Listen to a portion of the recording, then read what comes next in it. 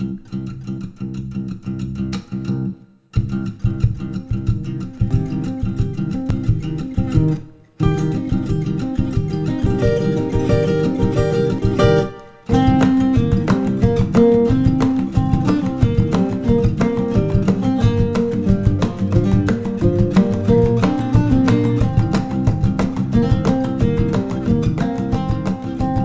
and welcome to Rationally Writing. I'm Daystar Eld, And I'm Alexander Wales. and this is episode 4, fanfiction. So what are the major kinds of fanfiction that we're going to be talking about?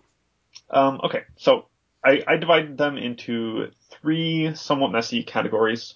There's the more of this category, which is where you just want more of that thing, and you don't want it to substantially change. You just want another season of Friends. So you write fanfic of Friends that isn't substantially different from what Friends actually was. There's a Twitter account, Seinfeld 2000, I think, that just gives pitches for Seinfeld episodes that could take place in the modern day. Right. And these episodes aren't any different from how Seinfeld actually is. They could be made into Seinfeld episodes. So that's the first one. I don't tend to like it. If I reach the end of a series that I like, then I'm usually done with the series. Mm-hmm. It's very rare that I want to go seek out more of that, unless it had a bad conclusion or obvious flaws or something like that. Next is alternate scenarios, where you take characters you love and you put them into new scenarios to see how they'll behave or react. A lot of the fanfic tropes come from this. It's you put all of the characters into a high school together and they enact high school dramas, and you do crossovers between two different canons. Take characters from one world and put them into another or another genre completely, or mix two worlds together so that they both take place within the same overarching universe. Yeah, it's a lot of mashups and things like that. I guess this actually would also include the idea of change something, single point of departure or multiple point of departure. Yes, because you change one thing in the past and you look at how the effects ripple out, but you're not really changing what that thing is. Right. You're not changing Harry Potter into an un-Harry Potter-like thing. It will still have all the trappings of Harry Potter, and people will still behave like Harry Potter characters, and you're not changing it in its essence. So the last one is where you do that, where you recontextualize things, where you take Harry Potter and then you take it apart and see how it works, and then maybe sometimes put it back together. I think Metropolitan Man fits in that. That was an attempt at taking Superman out of the Superman comics and bringing him into a different, like, it's still Superman's there, Lex Luthor's there, and Lois Lane is there, but it's taking the Superman concept and exploding it apart and not putting it back together. Right, they're names and titles and attributes, but they're not the same people. Right. And in the Harry Potter example, more of this would be Harry Potter goes to Auror School. Auror School? I don't know how to pronounce that. And is going to onto his post-education workplace, and it follows him in there. The alternate scenarios is something like Harry Potter and the Natural 20, where a character from the D&D world comes to the Harry Potter world. Yep. And the recontextualization, like you said, would be HPMOR. Yep. And one of the things that I would say is important in the distinctions between them is that in more of this, they're really trying to follow the author's style and voice and themes. Like the Four Houses being pretty much exactly the same as they are would be the same in more of this in alternate scenarios. But in recontextualization, you might see what you did in HPMOR, where Hufflepuff and Ravenclaw have their roles expanded so that they're not just NPC House 1 and 2, and Gryffindor is not House Good, and Slytherin isn't House Evil. You've got a much more complex reimagining of the world. Right, and you're taking the Gryffindor concept of bravery and you're taking it apart and like taking that honor and duty and you're trying to assemble a more complex good and bad, concept. Right? Three-dimensional. Yeah.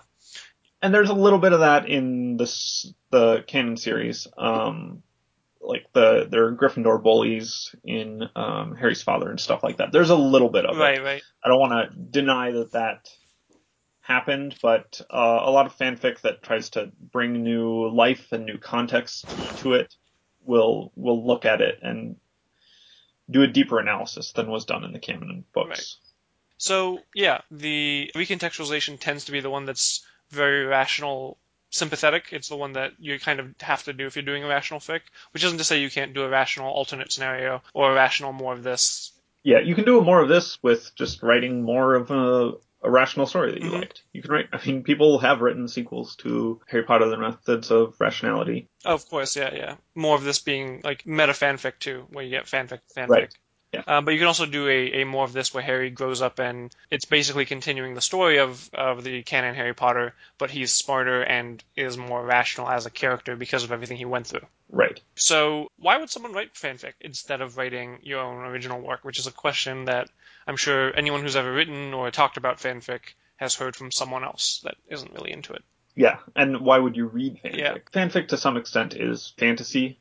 Hmm. It's engaging more deeply with the characters than you can as a reader, because you're taking your model of the character and you're making them come to life in a way.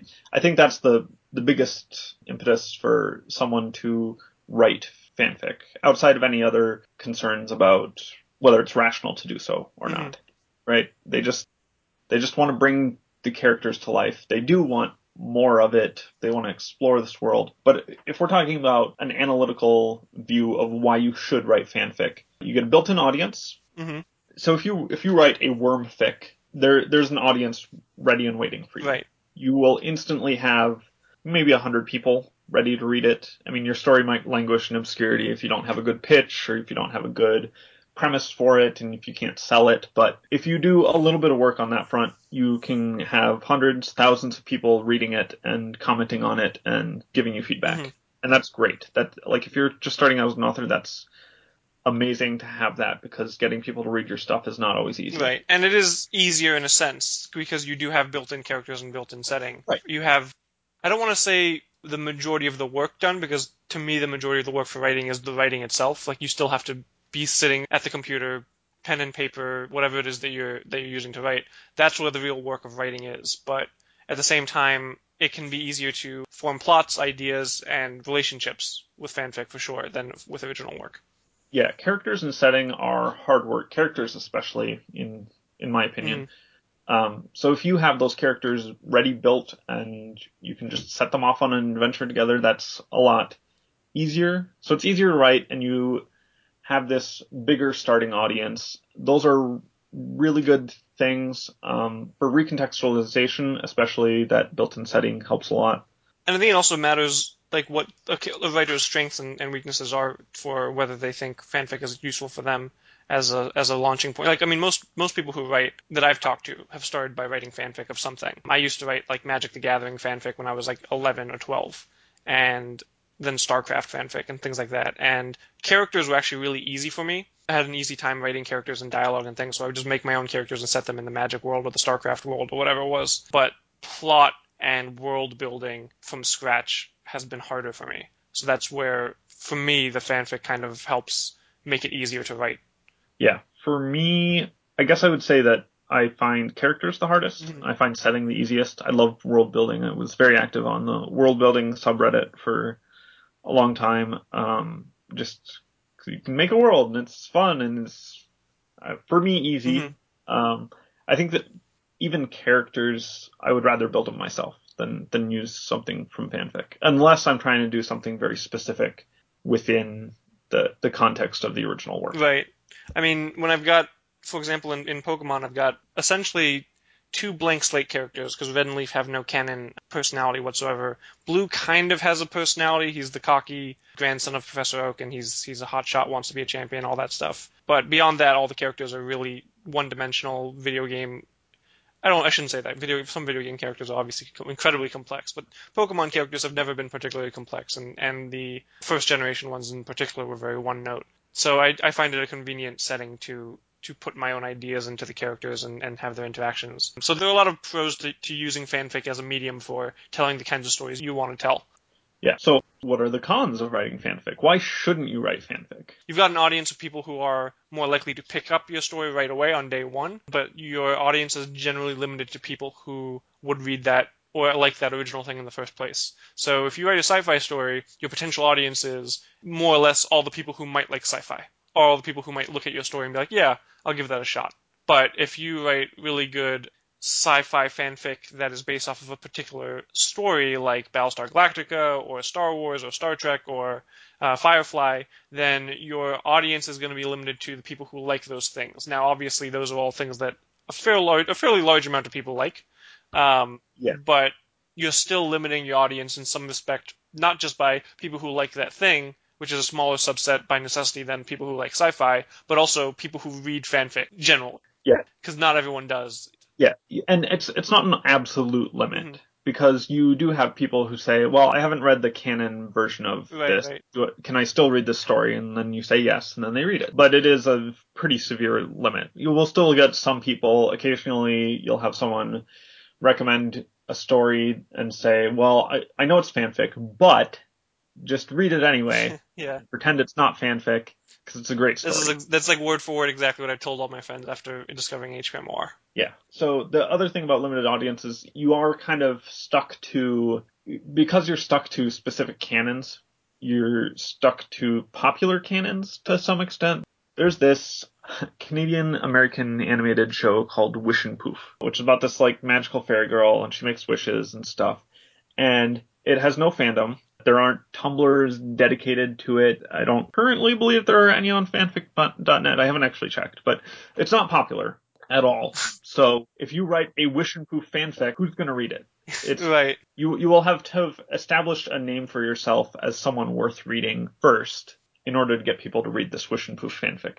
And then they will come in not knowing anything about Wish and Poof, so you miss out on some of the assumed character and the assumed setting. You have to explain all that to the reader as they go through, because you know they haven't watched Wish and Poof because no one watches Wish and Poof. Yeah, and like what you said earlier about someone who'd be like, hey, I haven't seen the source material on this, I haven't read the source material on this. Is it okay for me to read it anyway? Like, will I miss a lot if I read it anyway? Generally speaking, those are the people who have read other things of yours that they liked and were like, okay, let me give this a try. Or within a community like ours, like the Rational community, who'll be like, okay, I know at least some of the themes that are going to be in this kind of story, so can I read it without having the background on it?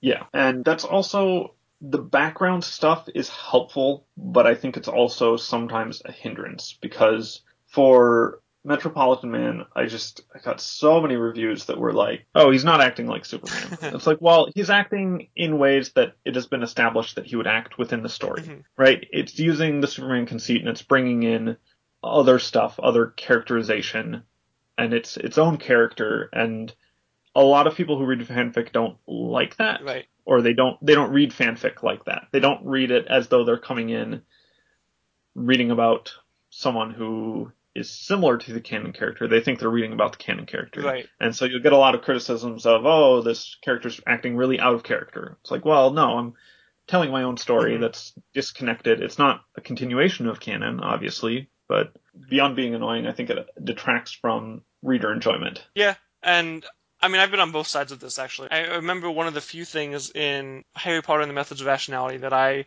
upon reading it and in reflection, still find, like, not that it doesn't sit well with me, I just, like, part of me just still wonders why, is the whole thing with Peter Pettigrew and Sirius Black. And I find most of the departures from canon in HPMR are brilliantly done. Just absolutely wonderfully done in every respect. Like, make for better stories, make for more complex character interactions, makes for a better read in general. But once in a while, something like that will come out in a fanfic, and I'll be like, I don't really understand what the point of this was, and it just rubbed me kind of the wrong way. But at the same time, I've also been someone who's written, obviously, fan fiction and had readers who will say something like, why is Red trying to be a professor? Why isn't he trying to be a champion? Red's known as the champion of Kanto. Like, why are you trying to make him a professor? My answer is like, basically, look, Red's task originally was to fill the Pokedex, not to become champion. That's something that just happened later. And, like, obviously, there's still plenty of story to go. Don't judge what he ends up being based on what he starts out being. So, yeah, I can definitely see the frustration of being a writer and being like, look, this is not the story. Like, you're coming into a fan fiction story, understand that this is not exactly what it's going to be in canon in every respect. Yeah. That's the point. And I've written stories where I put a disclaimer on, like, I'm not adhering closely to canon. I still get reviews from people who are like, oh, this doesn't adhere very closely to canon. It's like, well, right. okay, Welcome to fan fiction. Thanks for letting me know. Yeah, so the last con for fanfic is the elephant in the room, the profit. Yeah. Writing for money is generally speaking not something someone should do as a primary goal. I would never recommend to anyone to write professionally if they just want money or just need money. Yeah. But at the same time, obviously, if you're going to spend 20 plus hours a week writing, getting some money out of it is not terrible as an incentive and bonus. And fan fiction, generally speaking, has none. Even if you've got like a great community and lots of supportive fans, you've got like a good Patreon going and things like that, compared to writers who can write, even generally, like not even looking at Stephen King or Michael Connelly or the super successful writers that can write 24/7 as a full-time job, but even people who just write general fiction novels will make more than that. If they're going to write to support themselves in any respect, writing original fiction is more beneficial than fan fiction.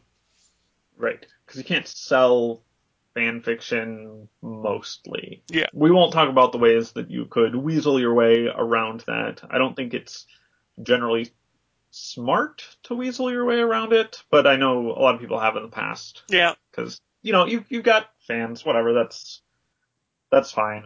People have also gotten sued in the past for Yeah. it. And, I mean, intellectual property rights is a whole other discussion that could be had, so we don't want to get into that. Right. So just in general speaking, one of the cons of fanfic, if you're writing it out of passion and love of the work and love of the story that you want to tell through it, not for money. Yeah. And I don't think money should be a big consideration, but I think it's worth mentioning. Right. So, like we said earlier, for rational writing, one of the best things to have in the fanfiction is a recontextualization of the original. You want to try to change something about the original and re-examine it in a new way. What are some other attributes that you want to really see in a work before you decide this would be a good thing to write a rational fanfiction of it? Well, I think first of all, what you need to have something to change and something to recontextualize. You need to have something to make rational. So don't take a rational story and try to write rational fanfic of it unless you're trying to do more of it or trying to do an alternate scenario or something like that. Then maybe I can see that. But you can't recontextualize something into a rational story if it's already rational. So that's to start with. In the same vein, there are works of fiction like television shows that take place in the real world, right? And if you're trying to make something in the real world rational, you're a lot more limited in what you can do. I think that you can do it with character dramas pretty easily, but you're not going to have any real munchkinism. Right. If you're writing a Degrassi fanfic, right? It all takes place in high school and they're high school students. You're not going to bring in your rational character and have them face rational challenges, really, unless you really change things. The goals and objectives in realistic fiction, in real world fiction, tends to be very straightforward. If you're rationalizing it, what you're essentially doing is saying, I'm going to make the main characters rational so that they solve their problems much more easily. And in that circumstance, what you're essentially doing is, if you're doing your job right, well, I guess it's not necessarily fair to say. I was going to say if you're doing your job right, then the story will be over very quickly. But of course, then there's the idea of making the challenges they face that much more complex. But like you said, you don't really have a lot of room to maneuver. You're basically just saying make the best choices you can with the information you have, and if the world is realistic and based off our world, then that doesn't really allow you to play with the setting too much. It doesn't allow you to explore a lot of new ideas in the story that you're writing a fan fiction of. Right. But you can write rational fiction about, stuff that takes place on Earth. Yep. It's just there are a subset of fictional works which are really easy to take from what they are and then make them a rational version. And I think that, so if we take speculative fiction as basically one of the genres that we want to be looking at most closely for things to rationalize, I think that in addition to that, you want to find a setting that has defined rules. They don't need to be defined all that well, but if it's just a setting where things happen, I think magical realism is basically the speculative fiction genre where things just happen and no one cares. It's just so blasé, yeah. Yeah, no one cares and they don't have rules really, and it's just I hate it so much. Yeah, I'm not a fan of magical fiction. Magical realism. Yeah, sorry, Yeah. I'm not a fan of magical realism. I was an English major. I have a BA in English, and there's so much magical realism, Mm-hmm. and that's almost all of the speculative fiction that was assigned for reading. Yeah. I mean, we can do a whole episode on examining the genre if we need to, but there's a number of stories that I've read that are highly critically acclaimed and lots of people recommend, and I find out they're magical realism, and I'm like, okay, and I start reading, I'm like, yeah, no thanks. Yeah. Well, the reason for that is that, like, speculative fiction is in its sort of genre ghettos, right? There's the sci-fi ghetto and the fantasy ghetto.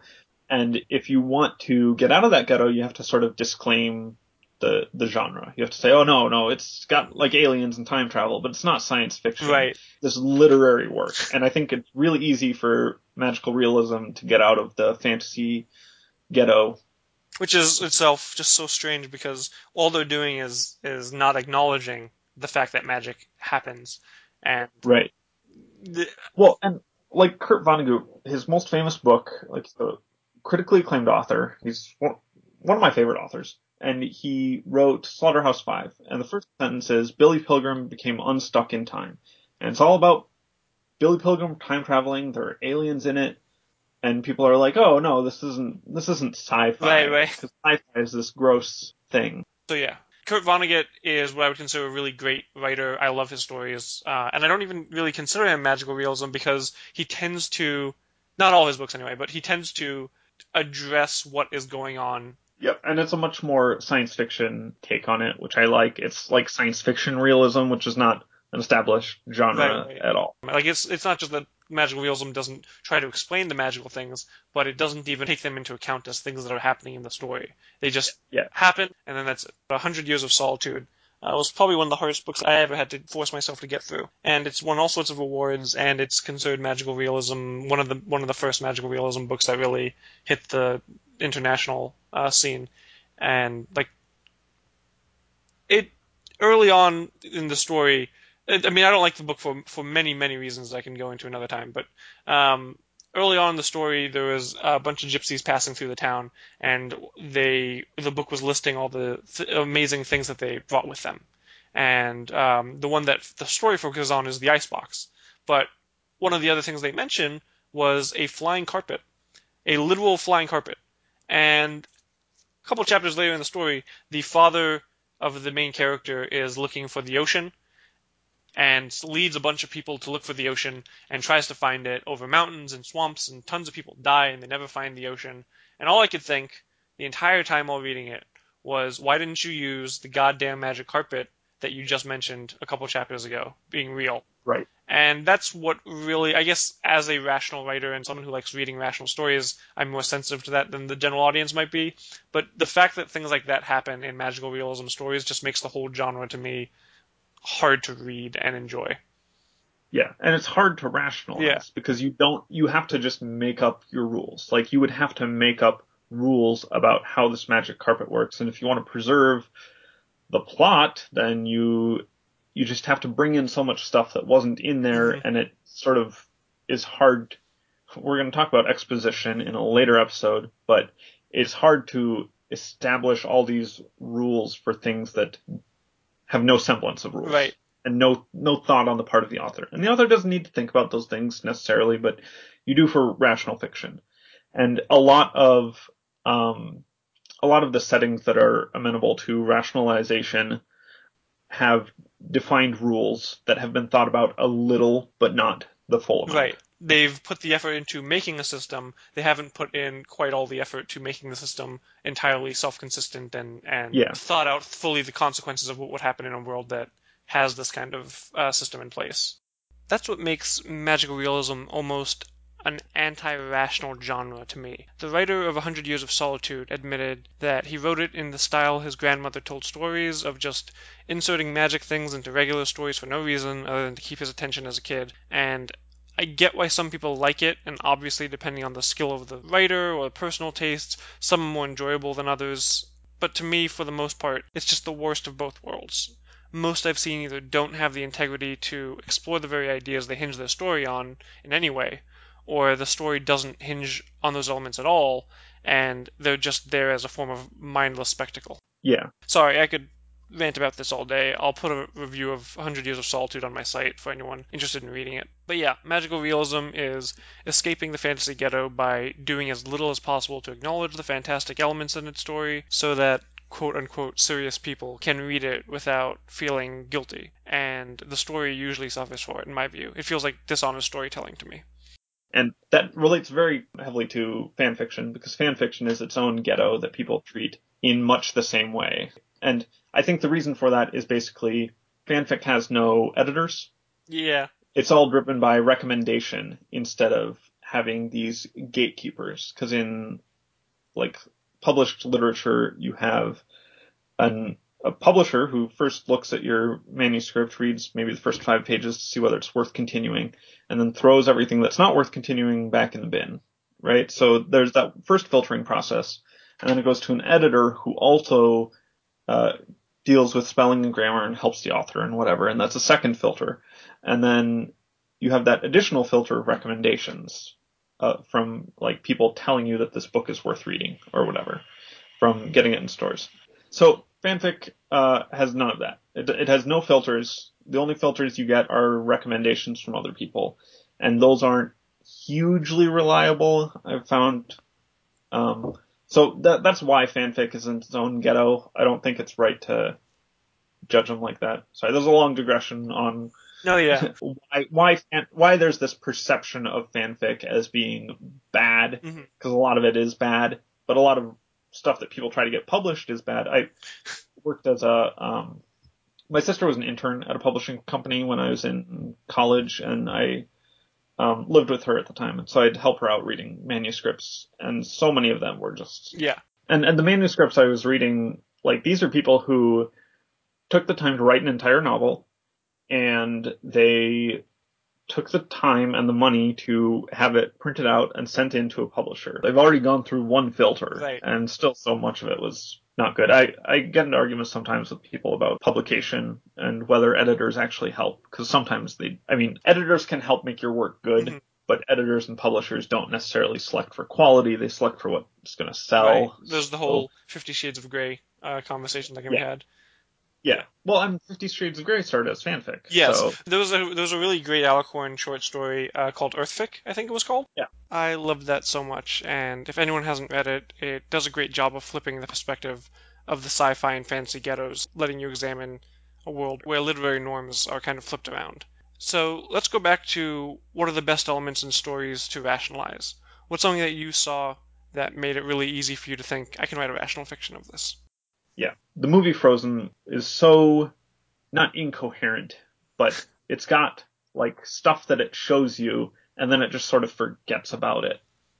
And that made writing A Bluer Shade of White really easy for me, because you don't need to dig for stuff.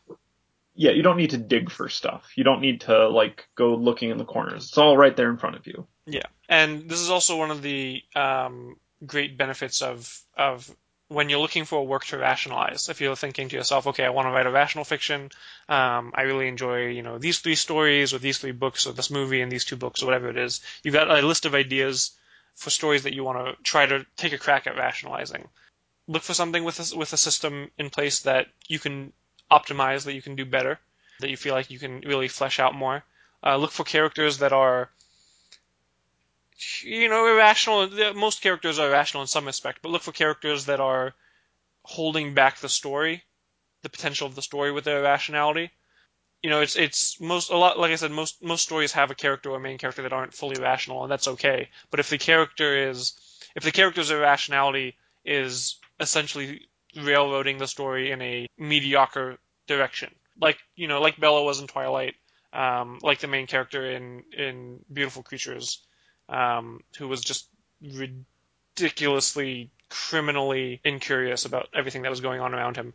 You've got a great potential there for a rational story that you can work with. So system that you can optimize, a character whose irrationality railroads the plot, so you can put it in really novel directions by making them rational. Yeah, and I think one of the things that you can do is it's very common to have a sort of dumber, incurious main character, and then have a side character who delivers all the exposition and they're really smart. It's the Hermione, basically. Right. And I think one of the things that's really easy to do is you just switch focus to the smart character. Because they're the ones who should be digging into all this stuff and figuring out all these problems and then delivering the solutions to the main character is what happens in most canons that employ that dynamic. Right, because the main character is usually used as the everyman blank slate, where people can identify with them and tell the story through their perspective so that things explained to them or things explained to the audience at the same time. Yeah.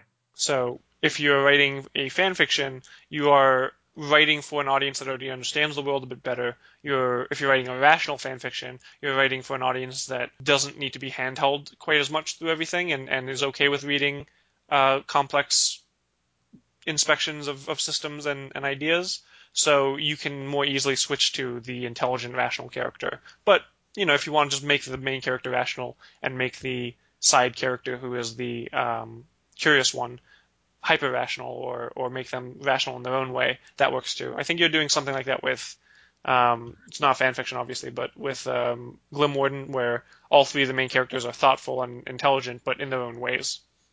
Yeah, and we'll talk about that later. We'll have an episode on characterization and how to do ensembles and differing points of view. But I've been trying really hard to do characterization such that you have people with different points of view, but they're not wrong necessarily, or they're looking at things in different ways from different viewpoints. Right.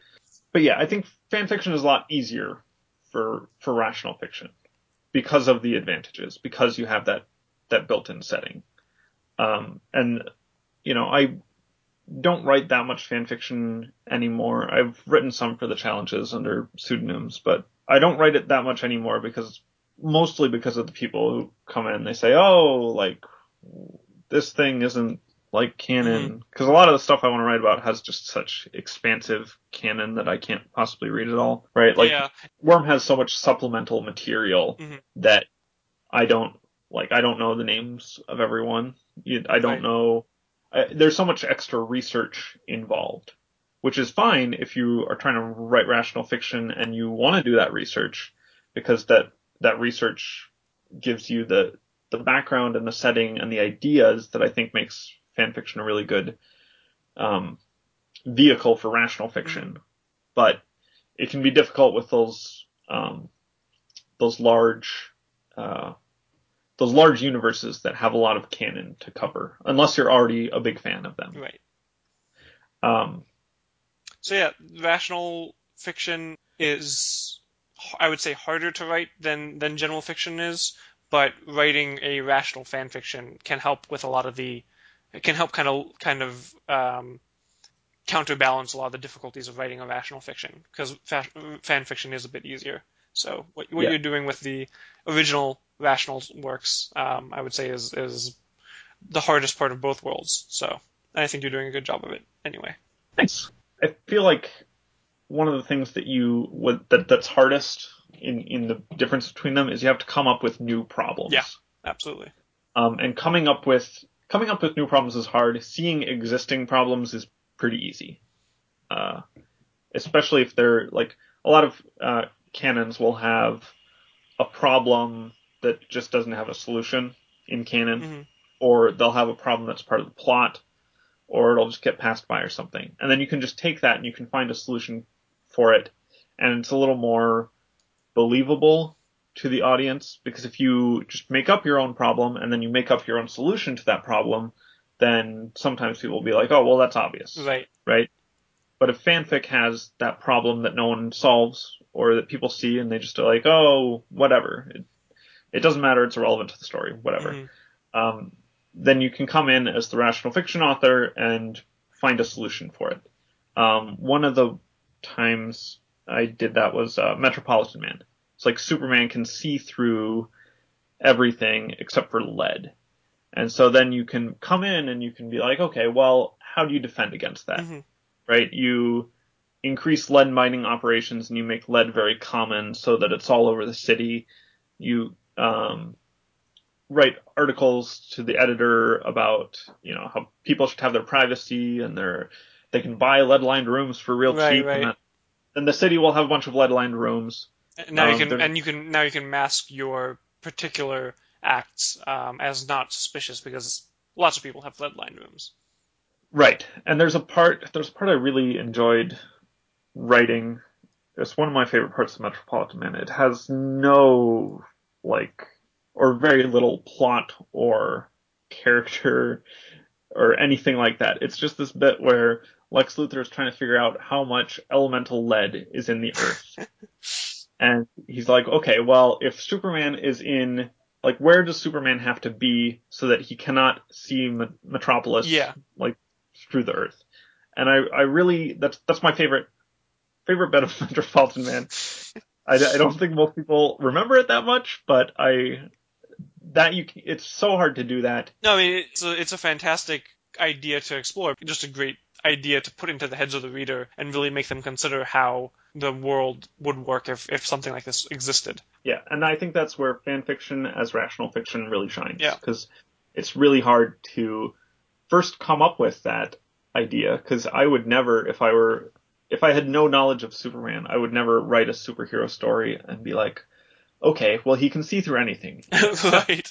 Lead. Yeah. Because then I would be like, oh, well, then obviously his eyes are emitting X-rays, and then Killing people? like X-rays are bouncing off of things? That doesn't seem safe. Yeah. But if it's established, you can just run with it. Yeah, and one last thing I want to talk about this episode is actually this idea of, like, how can you kind of bridge the gap between fan fiction and original fiction?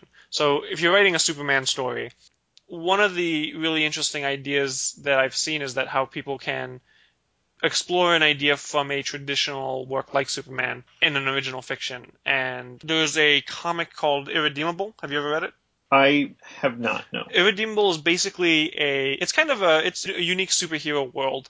Earth, superheroes exist, monsters, all that stuff, aliens. And the idea the story basically explores is what happens if Superman, or their Superman's character, the super strong, flying, invincible, all that stuff, character goes berserk and essentially just starts killing everyone. And it's a really great comic for a number of reasons. And obviously it's not based on Superman in the sense that Superman's never mentioned, and it's not the same DC universe and everything like that, but they still are able to explore a lot of the questions similar to it. Like, at one point, one of the characters realizes that the Plutonian, which is what the character's name is, the Plutonian's powers are not what they seem, because, as many people have pointed out about Superman, you can't lift an airplane by one wing. It would snap, right? Things like that. So the exploration of these ideas in an original fiction to something similar to something that's in an original work that you're not ostensibly writing a fan fiction of allows you both the creativity of being able to introduce your own ideas and your own characters and your own plots, but also lets you steal essentially from original fiction, which is what original fiction is always anyway. You're stealing ideas from other things and recombining them in new ways. Yeah, that's specifically taking a character and making your own version of it. That's called an XP. Right. And this is a fun fact for you. Metropolitan Man was originally written with XPs. Mm-hmm. It was originally like this blonde, like golden-haired figure who comes down. That what was originally the first chapter became what's now chapter 10. But that whole sequence was written with people with different names and different abilities, and I didn't like it as much. Because you can't comment on Superman then as well. Right. You can comment on Superman. People will be like, oh, like it's kind of about Superman, but if you just bring the actual Superman in, I think you have the opportunity to make a somewhat stronger statement. Yeah, you're doing a give and take of how powerful the message that you're getting across is versus the freedom to explore your own ideas and someone else's ideas at the same time. Right. So that covers the basics of fan fiction and rationality's relationship to fan fiction versus original fiction. Tune in next time where we're going to be looking in depth at a specific trope, the rule of cool. All right, thanks for joining us. I'll see you next time.